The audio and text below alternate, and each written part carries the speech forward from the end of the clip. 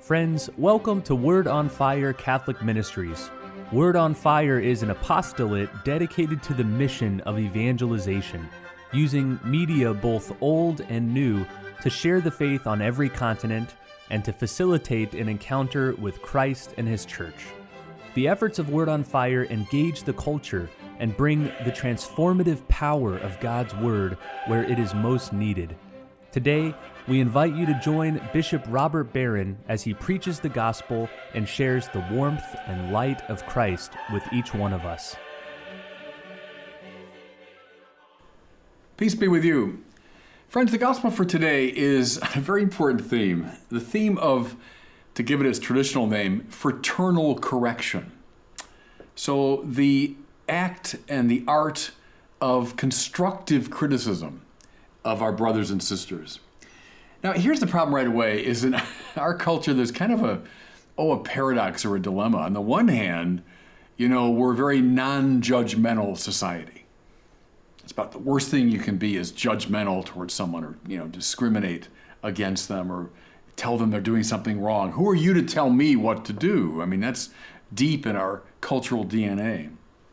But at the same time, let's be honest, and here's the paradox, at the same time, we are hypercritical of each other.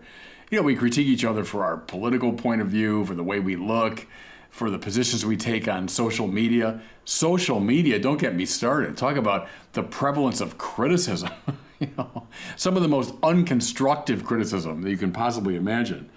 Something I often recommend to people that come to me for spiritual direction is do an examination of conscience at the end of the day. How critical was I of other people today? And how constructive was that criticism? Most of us sinners will accuse ourselves, if we're honest, of a lot of violations of this principle. So, don't judge. We're non-judgmental, but yet we're judging all the time. Well, so here's the question. What does the Bible have to say about this? Actually, an awful lot. And the readings for today, especially the gospel, are super helpful. First of all, over and against the sort of modern liberal etiquette, the Bible does indeed think that we should engage in fraternal correction. So listen to the prophet Ezekiel. That's our first reading for this weekend. You, son of man, I've appointed watchmen for the house of Israel. When you hear me say anything, you shall warn them for me. That's harsh and direct stuff, isn't it? That's the Lord addressing a prophet. Well, every baptized person listening to me right now, we're all prophets. By virtue of our baptism, we're priests, prophets, and kings. And so don't think, that's just for people like Ezekiel. No, it's every one of the baptized should hear these same words. You, I've appointed watchmen for the house of Israel. By the way, what's the church, according to Paul, but the new Israel? Keep that in mind. When you hear me say anything, you shall warn them for me. Do we know the teaching of the Lord? Do we know what the Lord desires? Do we ever rouse ourselves to warn others, yes, even our fellow church members, to warn them in regard to the Lord's teaching? This is anything but, let's face it, anything but a live and let live approach, or who am I to judge? I mean, this is a pretty direct command. Now, what's the ground for this? Well, I'd say, first of all, that there is a clear objective norm for the moral life. I know a lot of voices today want to say the opposite, that morality is just a matter of convention. I got my values, you got yours, and that's why, I don't judge you, you don't judge me. But the Bible has no truck with that kind of relativism and subjectivism and indifferentism. No. The Bible holds to an objectivity to moral value. Why? Because moral value is grounded in the law of God, which in turn is grounded in the very being and nature of God. So it's not a matter of, my private opinion, your private opinion. No. There's a legal structure to the moral life. It's objective. Second consideration, we are not simply individuals in the biblical view of things. Israel saw itself very much in a corporate sense. The body, the people, Israel. And then it just gets intensified in the New Testament. Paul's great imagery of the church as a body, that comes up into the Catholic tradition in this idea of the church as the mystical body of Jesus. If Christ is the head and we are the members, we're the parts of that body, what does that mean? That means that it's not just a matter of my living out my private spiritual life. No, I'm part of this great organism of the church. And therefore, there's something seriously wrong with the way you're living the spiritual life. I can't just say, well, that's your problem, you worry about that. No, that's necessarily our problem. It's like a healthy organ saying to a diseased organ, well, that's for you to worry about. Well, in time, that's going to affect the entirety of the body. So in the spiritual order, we are on for each other. That's the point. We can't retreat into a private subjectivism, a live and let live. That's just not a biblical take. Okay, so that's the whether, if you want. That's the whether we should engage in fraternal correction. I think from Ezekiel on, the biblical answer is, yeah, we should. Okay, so what about the how? How do you do it? Well, here the gospel, I think, is enormously helpful. And can I recommend you just turn to it in the Gospel of Matthew and read and reread this passage, which goes through the steps of fraternal correction. And I think in a very helpful way. Listen now as the Lord begins. If your brother sins against you, go and tell him his fault between you and him alone. There is a world of spiritual significance, isn't there, in that little statement? See, what is the instinct that all of us sinners have? Your brother sins against you, and mind you, we're talking about a real offense. Some real injustice has been done to you. Okay. It's not just some little hang-up you have. Something objectively wrong was done to you. What do most of us do? The last person we talk to is the one who did it. Rather, we tend to go to everybody else and complain about it. Easier? Yeah, sure it is. That's why we all do it. Now, too, add social media to it. Now go on social media, complain to the whole world about some injustice done to you. But the Lord doesn't say that. If your brother sins against you, go and tell him his fault between you and him alone. There's the first step. There's the first step. And how difficult it is. I get it. I know. I resist this as well. But how beautiful and how constructive that is. For you to go without telling the whole world. What does that accomplish? It just attacks that person. It just undermines that person's reputation. Go to him alone. And out of love and concern, not broadcasting it to the whole world, see if you can find a resolution. And you find this now, fellow sinners. I know how hard this is. But when we do this, in my experience, a surprising amount of the time, we do make real progress. We do address the problem positively and constructively when we go to the individual and say, look, you said something, you did something to me that really hurt me. I find the vast majority of the time the person acknowledges it, apologizes. You've won your brother or sister over.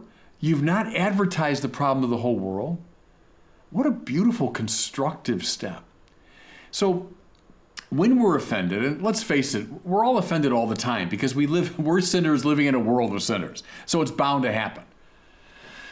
Think of this. Go to him or her alone and share the difficulty. There's step number one, and how significant and constructive that is. Okay, but let's suppose it doesn't work. And that does happen. You go to the person, you say, look, you've hurt me, you've offended me, you've done something unjust to me, and they just write you off. They ignore you. They tell you, no, it's your problem. You've been offending me. It doesn't get anywhere. Well, then what do? Well, then go on the internet and complain to the whole world. No. No. Let's take this thing slowly. Listen to what the Lord says.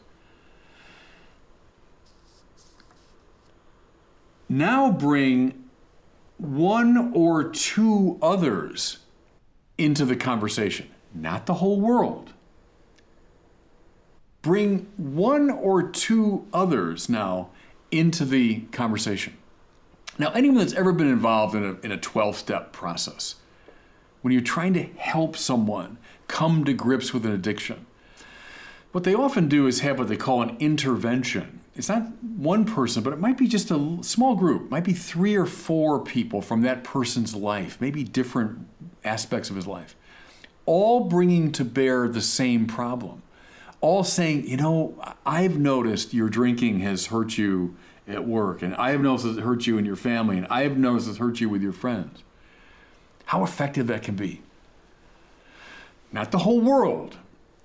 2 or 3 others, a small group, all of whom are witnessing to the same problem. Boy, that can have a tremendously powerful effect.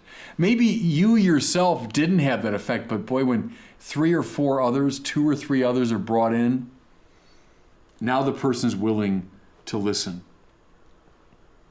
Okay? Suppose that doesn't work. He says, you're all crazy. I'm not listening to any of you. You're all out of your minds. The Lord says, then tell the church. Now, mind you, we're talking about the first century here. The ecclesia being referred to is not one of our 4,000 family behemoth, parishes. So, hey, I tried to talk to the person, then we brought 2 or 3 others, and he wrote us all off. So now let's put it on the website for the entire parish. No. The ecclesia here we're talking about is probably a still comparatively small group of like-minded disciples of the Lord Jesus. Oh, I tried 3 or 4 people, so I'm going on the internet. No, man, leave the internet out of it. Go to a small and select group of the ecclesia, the community gathered around the Lord Jesus Christ, and let them speak to the person about the offense done. Now, notice something here, everybody. We're following in the more interpersonal order what's called in the social teaching of the church the principle of subsidiarity. It's a really good principle, really illuminating. Subsidiarity says basically this: in the adjudication of difficulties, and again, usually it's talking about in the economic and political order, in the adjudicating of difficulties, always have a prejudice for the most local solution. Start as small as you can, and only when the problem can't be adjudicated at that level do you move to the next highest level. Don't go rushing from, the local community to the president. No, go step by step, always having a prejudice in favor of the more local solution. I think this is a beautiful example of subsidiarity at the interpersonal level. Start as small as you can. You go talk to the person. That doesn't work? Go to the next highest level. Bring 2 or 3 others. That doesn't work? Then go to the church. You see, that instinct is so good. I've said this before, those who've been watching or listening to my homilies over the years. When I was a professor at Mundelein Seminary years ago, there was a student who was mad about something in the liturgical life of the seminary. This is true. He wrote 2 letters. He wrote one to Cardinal Ratzinger, who at the time was like the chief doctrinal officer of the Universal Church, and he wrote a letter to Mother Teresa of Calcutta. I'm not joking. Well, Ratzinger didn't respond, but Mother Teresa did. She wrote back to the student and she said, I believe this is a problem that you should address to the rector of the seminary. Well, very wise. Mother Teresa was following the principle of subsidiarity. This should be handled first at the most local level. Think of that now, everybody, when it comes to fraternal correction. Start as small as you can. Just you talk to the person. Then the next highest. Then the church. But now, watch how this ends. It's very interesting. Suppose the person doesn't even listen to the church. Then what? Then the Lord says, treat him as you would a Gentile or a tax collector. Now, sounds pretty dismissive, doesn't it? Like, well, then, I'm through with you. That's it. We're done. Nah, but wait a minute. How did Jesus treat Gentiles and tax collectors? He was pretty nice to him, wasn't he? Jesus always engaged in the outreach to those who were on the margins. Never give up, in other words. You followed this principle, good, and it didn't work, and he's still not responding. Never give up, never give up, never give up. Keep reaching out, keep trying. Don't just wait. I'm going to wait here till you come crawling to me. No, if you want, you keep crawling to him. Treat him as you would a Gentile or a tax collector. And then how beautifully, I'll close with this, how this passage ends. It ends with the famous line about prayer. Wherever 2 or 3 are gathered in my name, there I am in the midst of them. What do you do finally when it comes to fraternal correction? You pray. That person's never responded. I talked to him, 2 or 3 others, then we brought it to the whole church. He never responded. Okay, you know what you do next? Gather 2 or 3 people from the ecclesia, from the community. Pray for them. Wherever 2 or 3 are gathered, there am I in their midst. The Lord himself will be in your midst. Fraternal correction, you bet, we're on for it. They're objective moral values, and we are part of a mystical body. So we can't retreat into privacy. Hey, it's not my business. Yes, it is your business. I've appointed you watchmen for the house of Israel. How do you do it? Subsidiarity. Follow this principle. I think you'll find fraternal correction can be something which really is filled with the Holy Spirit. And God bless you. Thank you for listening to this week's homily from Bishop Robert Barron. For more resources from Bishop Barron, please visit wordonfire.org.